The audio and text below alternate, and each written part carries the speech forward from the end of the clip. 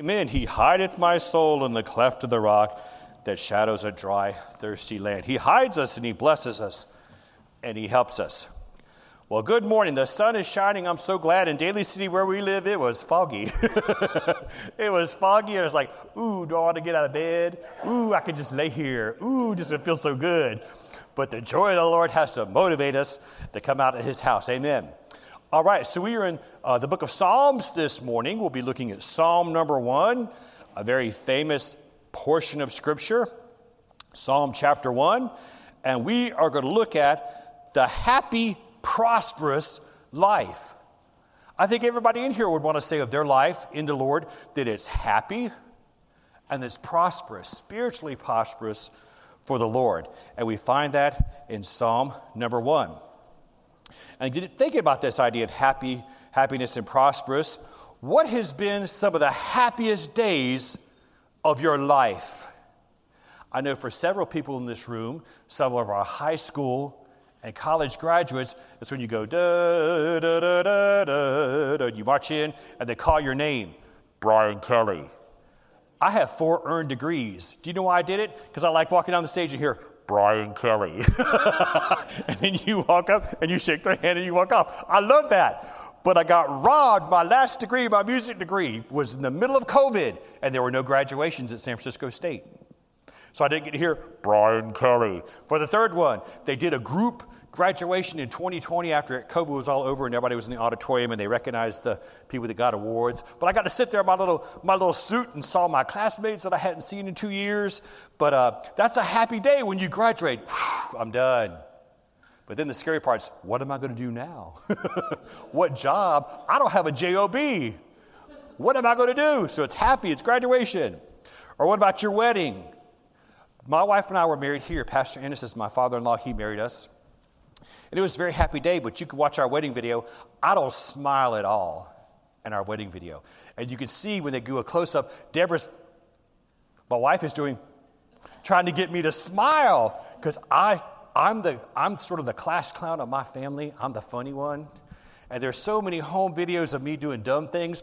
I wanted to be proper on my wedding day. I didn't want anybody to look at that. Look how you acted on the wedding day. So I was and plus I was scared. I was scared, but it was a happy day. Then I gave her the world's longest kiss. When they say you may kiss your bride, then a big smile came on my face at the wedding. Or for some people, it's the birth of their children or their grandchildren. And there are some great-grandfathers and mothers in here, great-grandchildren. That's a happy day. Or the day you get a promotion or a raise. Your birthday is happy.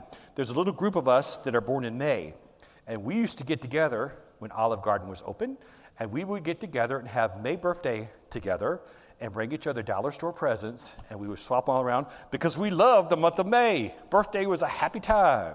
And I'm looking and I see the May babies. We used to have a May baby party. We would go to Olive Garden the May birthdays just because we like having a birthday party.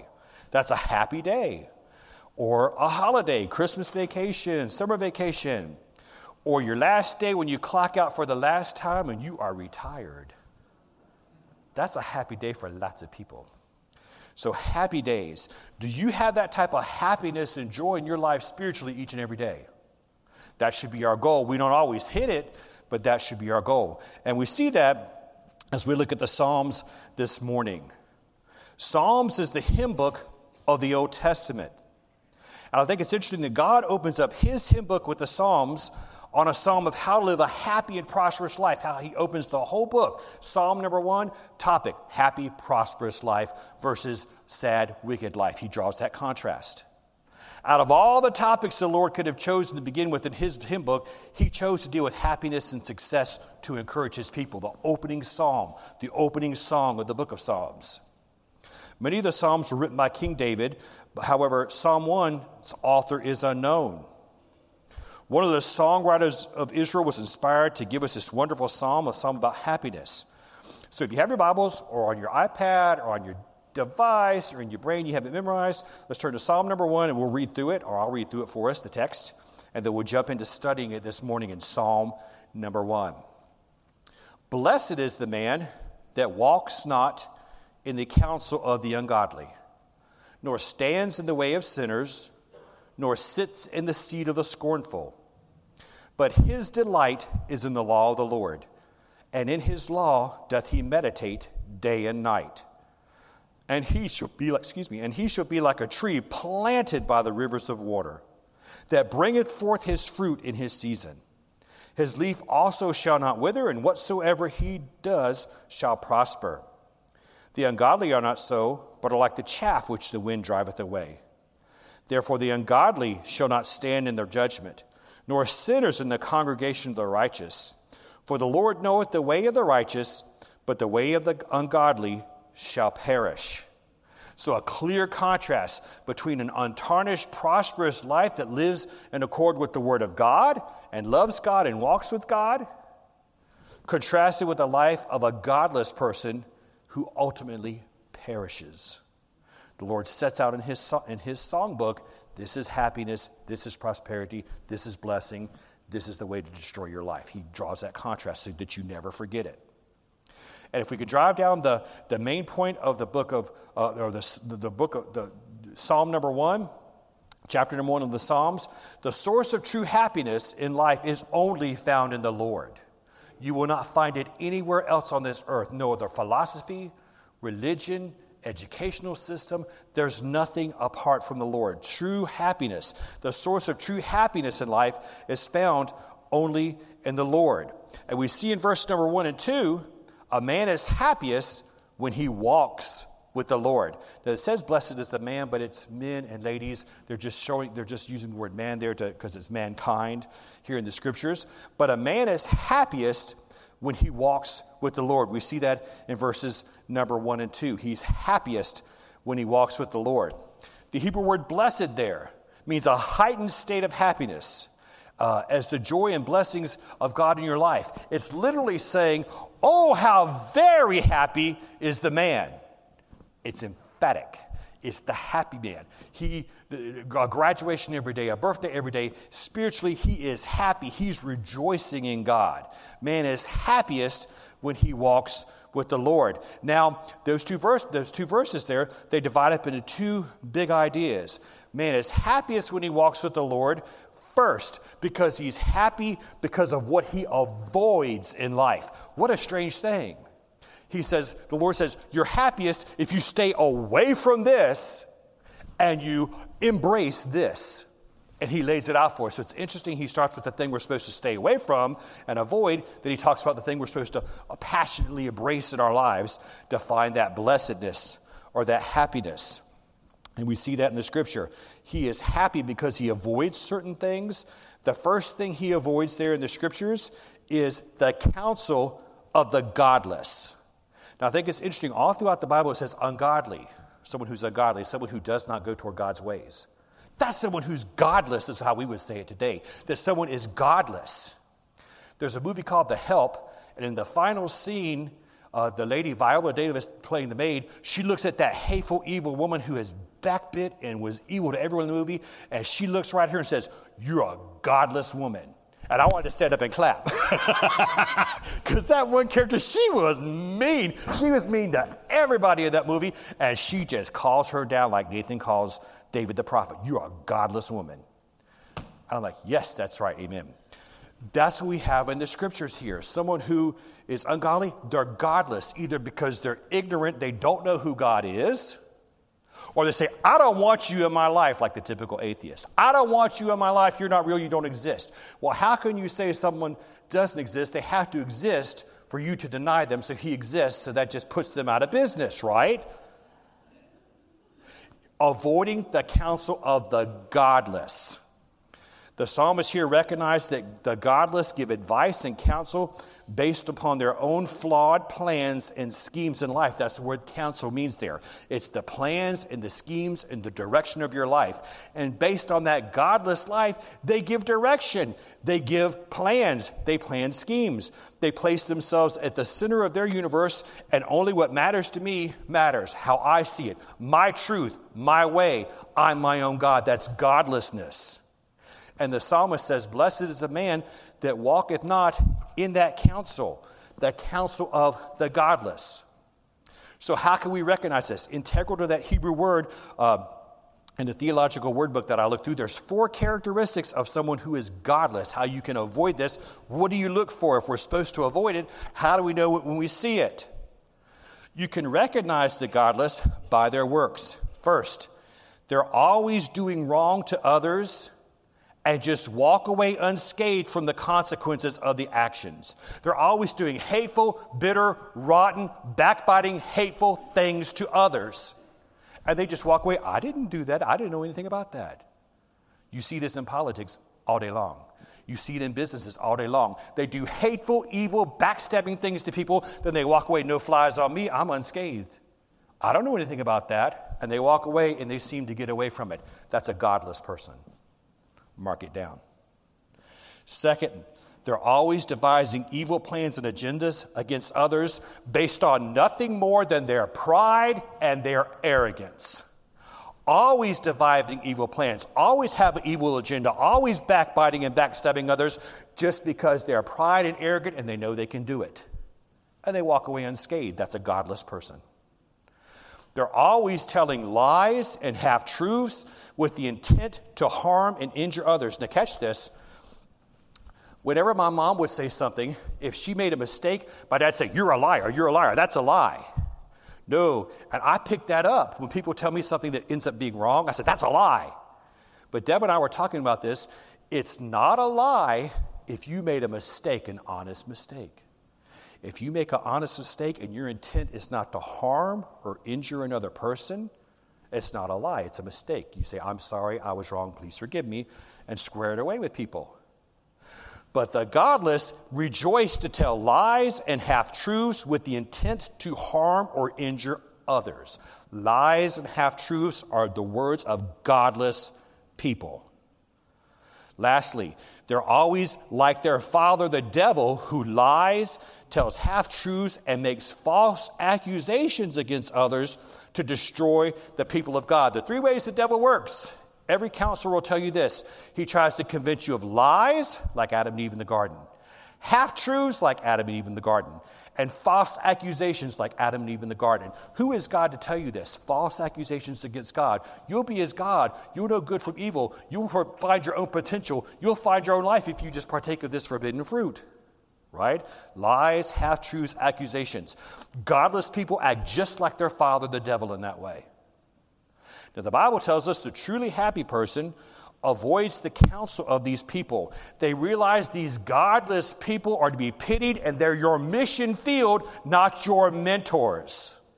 They are your mission field to reach for the Lord, not your inner circle of closest people who mentor you, who guide you, who give you advice, who help guide your life and give you counsel. The truly happy mind avoids the godless. That's their mission field, not their mentors. And a happy man recognizes that. He stands not in the counsel of the ungodly.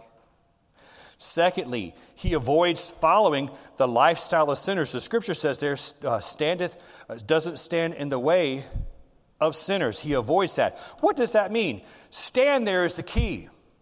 In the Hebrew, stand there means to humbly and respectfully present yourself to service for something or someone. Now, why would a happy person that walks with God, God is the focus of his life, why would he humbly and respectfully present himself to serve sin? It doesn't happen. And to serve sinful things. Stand there means, again, to humbly and respectfully present yourself in service to something. So when it says he stands not in the way of sinners, he's not presenting himself saying, I'm a candidate to sin. I'm open to whatever the world, the flesh, and the devil wants to throw at me. I'm open to it. I'm humbly submitting to it. I want it in my life. A godly man doesn't do that. A godly woman doesn't do it. A godless person does, but a godly one doesn't. And because they don't, there's happiness and prosperity in their life. Sinners there literally means evil, wickedness. It means to be a criminal. So why would you humbly submit yourself to do those things that breaks God's laws and man's laws? It says there in the scriptures that they stand in the way. That means their actions, their words, their attitudes, and their habits. They don't submit themselves to the actions, words, attitudes, or habits of those that sin against God and break man's laws and breaks God's laws.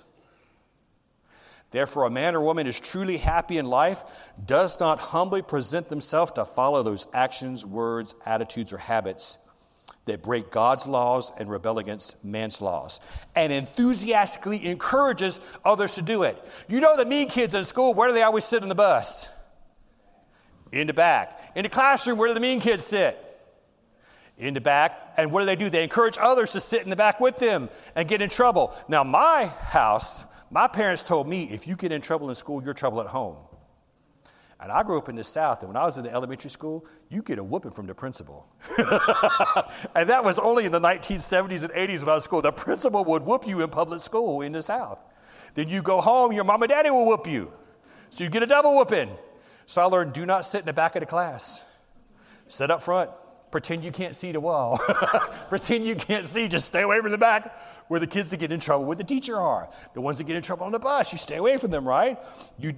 Because sinners and sin love company and love to want to bring you to their ways. You have to stay away from it. A wise person does not humbly submit themselves to sin. They don't do it. So the truly happy person avoids these lifestyle choices, the actions, the words, the attitudes, the habits of those that despise God and are godless. Again, they are a mission field for the gospel. They're not your closest circle of friends. You need to reach out to them with the gospel, but they're your mission field, not your closest inner circle of who you rely on, according to the scriptures. So they avoid the counsel of the godless. Happy people avoid the lifestyle of sinners who want to do nothing but sin against God and break his word. Thirdly, they avoid the throne of the scornful. The throne of the scornful. This is a very interesting passage. In Hebrew it says, he that sitteth in the seat of the scornful. Sitteth means to habitually or permanently dwell somewhere. So someone plants down and they never move from this position. They sit down in this seat, and that's where it gets hot. In the seat. That's the Hebrew word that could either mean a common person's chair that you and I would sit in, or the throne of a ruler. And this is where the scorn comes in. And the throne of a ruler. So sitteth not on a throne of the scornful, of a scornful person that continuously, without end, always, you can mark it down as reliable as the sun that rises, as the clock that ticks, as the waves come upon the shore. The scornful continually express contempt and disdain for others. They mock them and they ridicule everything about them, like a wicked, entitled human king sitting on his throne, or her throne if it's a queen. Sitting in the seat of the scornful, continually having contempt, disdain, mocking, ridiculing, running people down. The godly person avoids the throne of the scornful. They don't prop themselves up as a king. That anything they don't like, they scorn. Anyone they don't like, they scorn. They scorch. It's scorched earth. They just run them into the ground. A living example are like the period books and films about the 1700s and the 1800s on the BBC. There's lots of Jane Austen and period books, people living in the 1700s and the 1800s on the BBC and other film companies.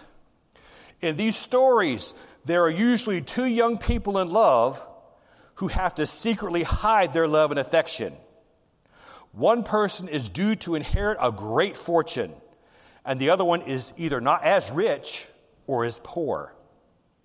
Usually a curmudgeon, pessimistic, disapproving, older relative demands the right to choose their mate for the younger relative. The older, negative, frumpy relative is usually in charge of the young person's inheritance and holds this over their head until either they get sick of it and they elope and they just leave the money behind, or the old curmudgeon dies and is out of the way and they inherit. That's the subtext of every Jane Austen novel, basically. Young couples coming together. Some older person does not want them together. They want them to marry the mega rich, which they have no ability to do. And they break little couples up. But in the end, it all happens well. They end up together, right? That's happily ever after. Hallmark has this. BBC has this. All these period type of movies from the 1700s and the 1800s, those lives. That's what this person is who's scornful, like that hateful old person keeping a couple apart. Therefore, a man that is truly happy in life does not habitually mock, ridicule, or treat others with contempt and disdain like a frumpy old king sitting on a throne, barking out demands that everything be done his way at all times. That's what the scripture says. The scornful, they're constantly barking out orders as if you were to fall at their feet. A godly man does not do that. A godless man does, or man or woman does this. And the scripture says, avoid the throne of the scornful. Avoid that life. That's the life of a godless person. Happy is the person who avoids this altogether, who walks away from that, who does not habitually mock and ridicule others. The truly happy man avoids these people and realizing they're your mission field, they're not an amiable friend in any way. You will never be their friend. Nothing's ever good enough or right enough for them. They're scornful. You try to reach them with the gospel, they're not your friend. You will not be their friend at any point. A happy person realizes that and stays away. So the negative in this psalm here, things to avoid, the psalmist gives us. Now let's transfer to the happy part, the encouraging part. Now that we've slammed on the hard parts, what are the happy parts here in this psalm? Well, that's our next verse. A man is happy or a woman is happy because what they embrace. So they stay away from what's evil and godless, but they embrace what's right in life. And what do they embrace? The scripture says there, his delight is in what?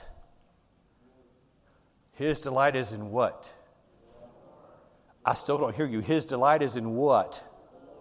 The law of the Lord, God's word. So an exact opposite, it says there, but his delight is in the law of the Lord. The exact opposite contrast, but his delight. In exact contrast to the godless, the psalmist is going to explain the secret to life of great joy and happiness.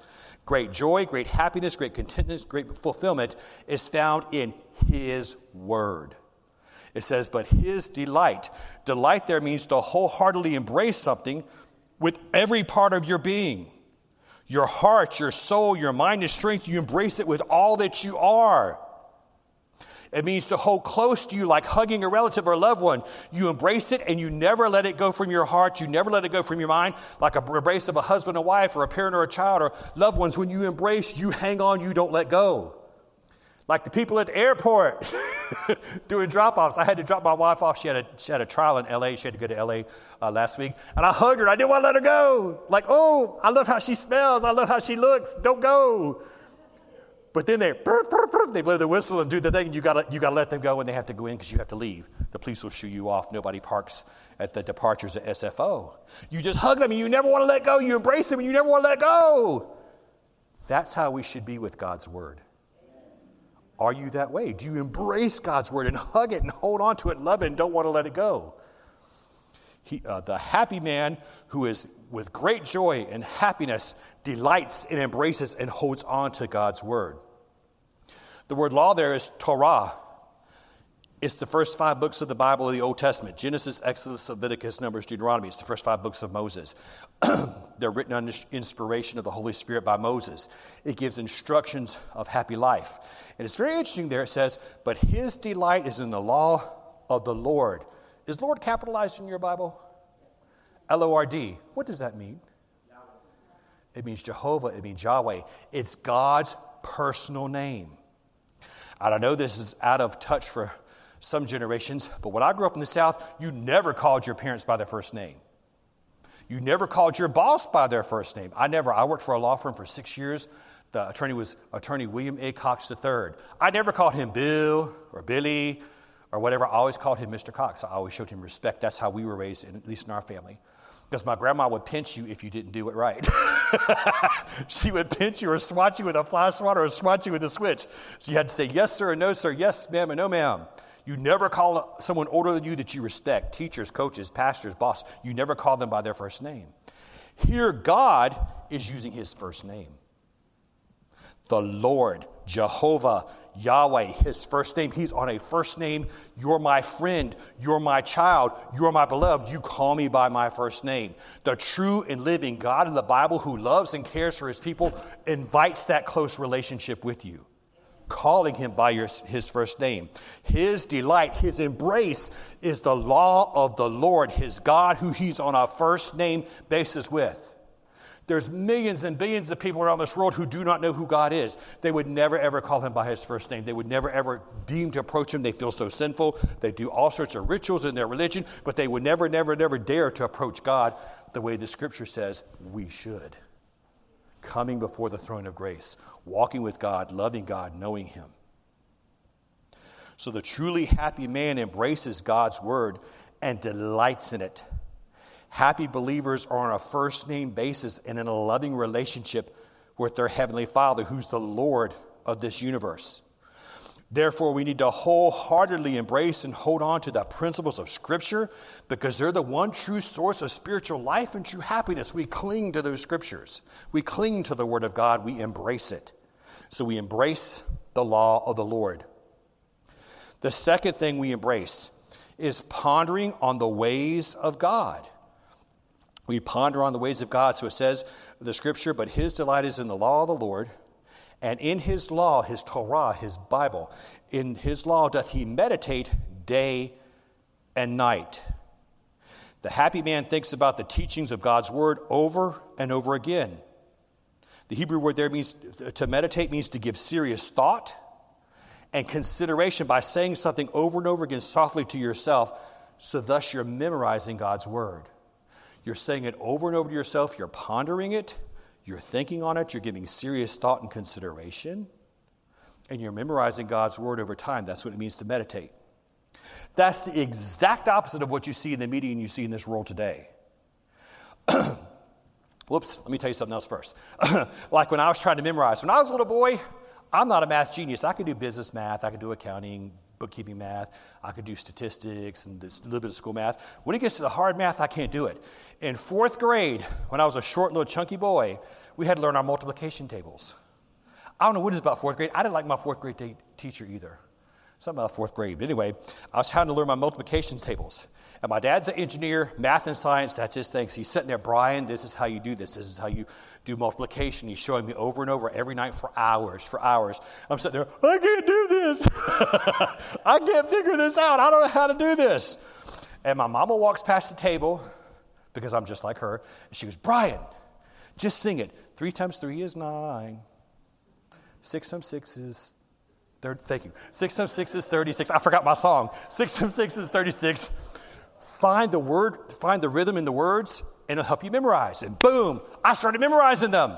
After hours, I can't learn this. Why you make me do this? And of course, my sister, my younger sister, Dr. Deborah Kelly, with a PhD in biophysics and does cancer research. Oh, this is easy. Brrr, she just spits it out. Genius. And I'm like, I can't learn this. Until my mama, who's artistic, says, just sing it, Brian, just sing it. Right? Find that rhythm. That was a foreshadowing that I was created by God to do music and not math or engineering like my dad and my sister. That's not my world. But meditating at 3 times 3 is 9. If you just say it over and over again, you memorize it. But until there was something musical about it, it didn't stick with my brain. Just plain facts that my dad and my sister can just put in their heads. They've got that gift, they can do it. But I had to sing it. So I learned my multiplication tables. And to this day, Deborah will ask me something. She's trying to figure out how many cups of this or how many teaspoons of this. I sing the little song, and I can tell her how many ounces it is or whatever. I sing my little song. She'll go, what's this times this? And da-da-da-da-da-da, and there it is. You rehearsed it. You've said it over and over again until it's just rote. You just know it. That's how we have to be with God's word, to meditate on it. We rehearse it. We say it over and over again. We ponder on it, and we think about it. Okay, in the media and in the world today, meditating is not presented that way. Meditating to the world is sitting out in the beauty of creation somewhere in a posture. And you think about all that I want to be, all that I want out of life, all those that I love, everything that I want for me, that I like in my life and how I want it to be, I'm going to put it out in the universe. And sit in the woods or in Yosemite and think about it. And I'm going to meditate and find my dreams. That's what the world says, right? That's the world's portrayal of that. That's not Scripture at all. Meditating is rehearsing God's word, his clear words in your heart and your mind. What the world has you do is think about you and think about your plans and your will. And according to the Scriptures, that's not what we're to embrace. We're to embrace God's word. We meditate on his word, his plan for our life, his direction for our life. And the Scripture says he meditates day and night. So all throughout the day, you're thinking of how could I apply this passage I read this morning? How could I apply this verse I'm memorizing? How could I apply these things to my life? How can I embrace them? How can I ponder on them?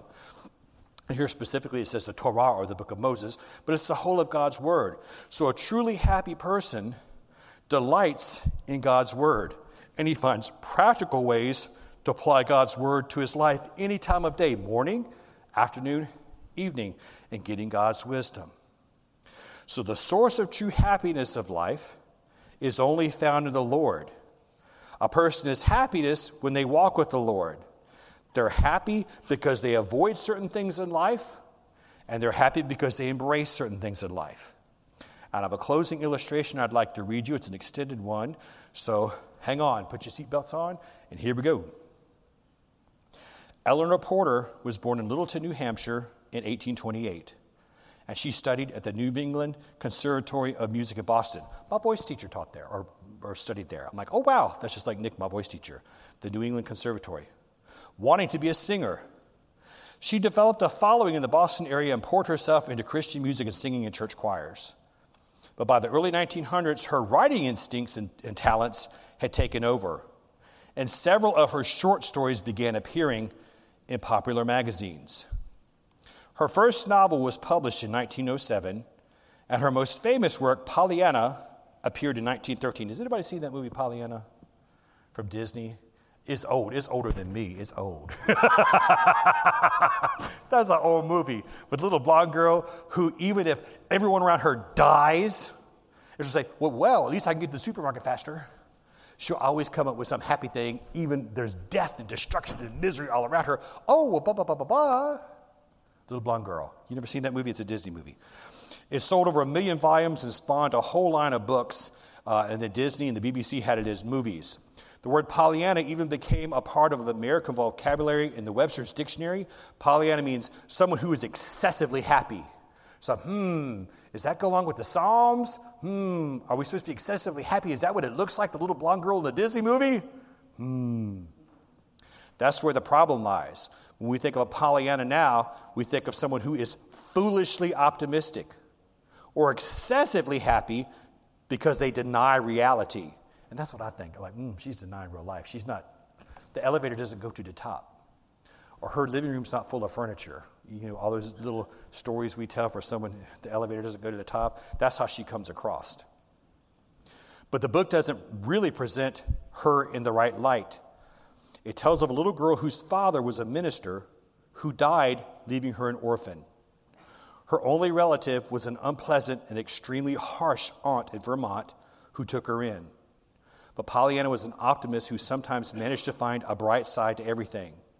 Her favorite word was glad, and she was always playing a game she made up called the Glad Game, something her pastor father taught her, trying to find in every situation, no matter how bad, to be glad about it. Her cheerfulness eventually began to transform her aunt into a pleasant and loving person.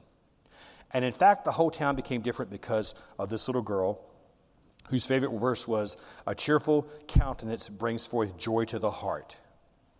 But the real question in the book is what's behind her optimism. Why is she ferociously happy all the time? Like much of early fiction, Pollyanna was written from a Christian perspective. There's a very tender chapter in the middle of the book in which the town pastor is discouraged to the point of resignation and leaving. Things hadn't gone well at the church, and people were critical and divided. He rode into the forest to ponder things, but his spirits were lower than they'd ever been in his life. Pollyanna, playing in the woods, saw him and noticed he was depressed and went to go talk to him. And as they're talking, she says, "I know how you feel, Pastor," she said as they talked. "My father used to feel like you too lots of times. I reckon pastors do, generally. Most of them do. My father grew mightily discouraged until he found his rejoicing texts." His what? Well, that's what my father used to call them. Of course, the Bible didn't name them that, but it's all those that begin with, "Be glad in the Lord," "Rejoice greatly," "Shout for joy," and all that, such a lot of them. Once my father felt especially bad, he counted them. There are 800 of them in the book, in the Bible. 800? Yes, that told you to rejoice and be glad, That's why my father named them his rejoicing texts. Father said that if God took the trouble to tell us 800 times to be glad, to rejoice, he must want us to do it. And Father felt ashamed when he hadn't done it more. After that, we got to be such a comfort to him, when things went wrong, like the time the ladies' ministry got into a fight. Why? It was those texts, Father said, that made him think of walking in gladness. Thus, we learned from her cheerfulness. Her cheerfulness wasn't airheaded escape from reality into fanciful world of positive thinking. It was a simple faith learned from her father, trusting God and relearning to rejoice at all of life's ups and downs and ins and outs. So blessed is the man who walketh not in the counsel of the ungodly, nor standeth at the way of sinners, nor sitteth in the seat of the scornful. But his delight, his embracing, is in the law of the Lord, and in his law doth he meditate day or night. And as you do that, and as you rejoice in God's word, there's happiness, there's joy, there's rest in the Lord. We come to follow the example of this godly man that's happy because what he avoids in life and what he embraces in life found here in Psalm number 1.